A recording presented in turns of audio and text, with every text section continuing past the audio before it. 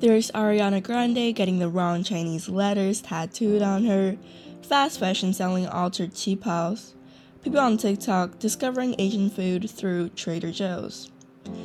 The children of immigrants have always faced a certain stigma with their culture in America, yet today we see big brands taking it and repackaging it for more culturally adventurous Americans.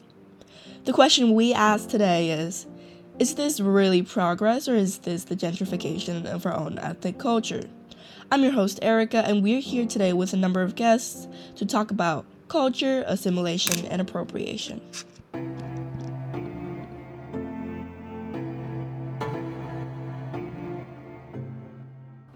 Our first guest is a remarkably outspoken sophomore who's willing to share some of her strong opinions about the topic. So we're lucky here to have Sarah here with us today. So, Sarah, tell us a little bit about yourself. Hello, I'm Sarah. I go to Viewpoint Schools and I'm a sophomore. I'm also half Chinese and half So, white. Sarah and I actually went on to discuss what is or is not cultural appropriation, and here she gives us some very useful insight. It shouldn't be where we have to differentiate between culture appropriation and what is culture appropriation because it should be distinct in what we see. One major event that has occurred has been mahjong sets becoming culturally appropriated. So, the event and the scandal in question here is actually the Mahjong line, where three white creators marketed the price of the new Americanized Mahjong at $400 and also managed to discredit the original Chinese traditions and call it boring. Right. So, do you think once they pay tribute to the history, it would be okay? Personally, even if it had been paid tribute, it should be understood that this culture is not one to be tampered with because it is an origin from way back where where it was the beginning of how this came about. So I personally do not think, because if they knew how much this meant to many Chinese people, they would not choose to disrespect it by making it something else. She also proceeded to give me her feelings on being a mixed second generation immigrant and whether she associates more with American or Chinese culture.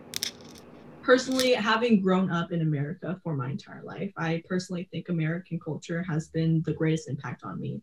Although it has been the greatest impact on me, though, Chinese culture has played a heavy part of my life due to my mother always influencing me, making me realize Chinese traditions and cultures.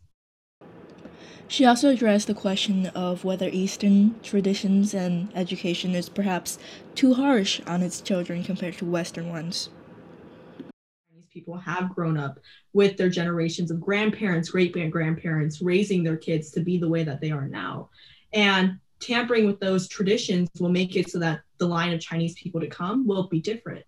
So I personally think that is right. It may not be right to foreigners and Westerners or people that live in Italy or Germany or different countries, but with Chinese culture, Chinese people understand the impact of how that makes children the way they are. While on the topic, I've decided to ask her how she would perhaps choose to educate her children and whether she will teach them about Chinese culture in the future as a second generation immigrant. I personally think that my kids should have both sides of my white and Western ways and my Chinese and cultural ways. Because when it comes to bringing them up and having them have a splendid life and how they want to be, I don't want them to be targeted toward a certain country. It should be what they believe in and how they want to see the culture. But I think that the culture being taught should be important to them and understanding. So, Sarah gave us some great insight into what it feels like to be the daughter of a nation with so many conflicting identities. Next, we'll go on to talk to our debate coach who has taught us a lot about ourselves. So, we're really lucky to have Coach K here with us today. So, Coach K, tell us a little bit about yourself. My name is Jordan Keene, and I was born and raised in Texas, but most of my family comes from the Philippines, so I was really raised around that culture. I moved to California about 2 years ago, year and a half, and I've been working as a speech and debate coach for about 10 years. As Jordan and I discussed what it means to be a racial minority in America, she also notably gave me a very good explanation of what can or cannot be considered as cultural appropriation here. We all know that there's been a lot of discussion recently about what is and is not cultural appropriation. So, what are your thoughts on it? I think the biggest defining factor with cultural appropriation is, are you profiting off of something that is like not inherently yours, right? And if you are profiting off of that, are you giving back to that community? Because I can fully accept that people are able to learn from different cultures, absorb different cultures, and I love sharing my culture with other people. I completely agree with that idea. But I think the biggest problem comes from, especially people in the white community, taking from our culture, taking from something that we have been shamed for a lot of times, and then making a profit off of it, never paying like any kind of respect to that community, and never giving back to it either.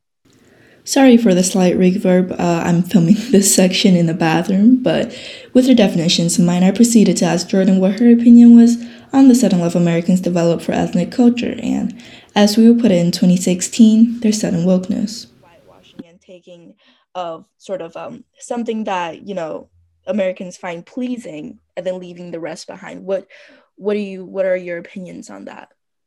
I have so many thoughts on this.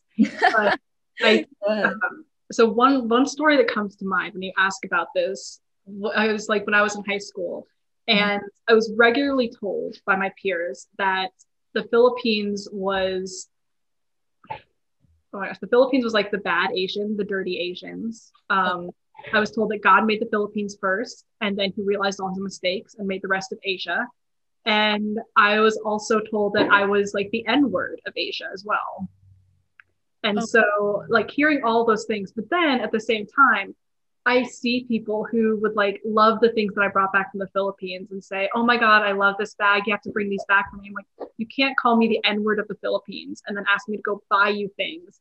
And then of course, now we're seeing more and more people, falling in love with different things from Asian culture. And that's great. I love seeing my culture represented, and that's really amazing.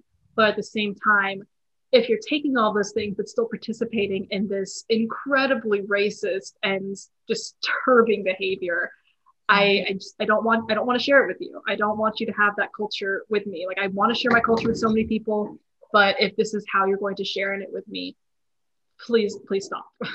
Jordan's story looked into something that we would like for people outside of our culture to take away.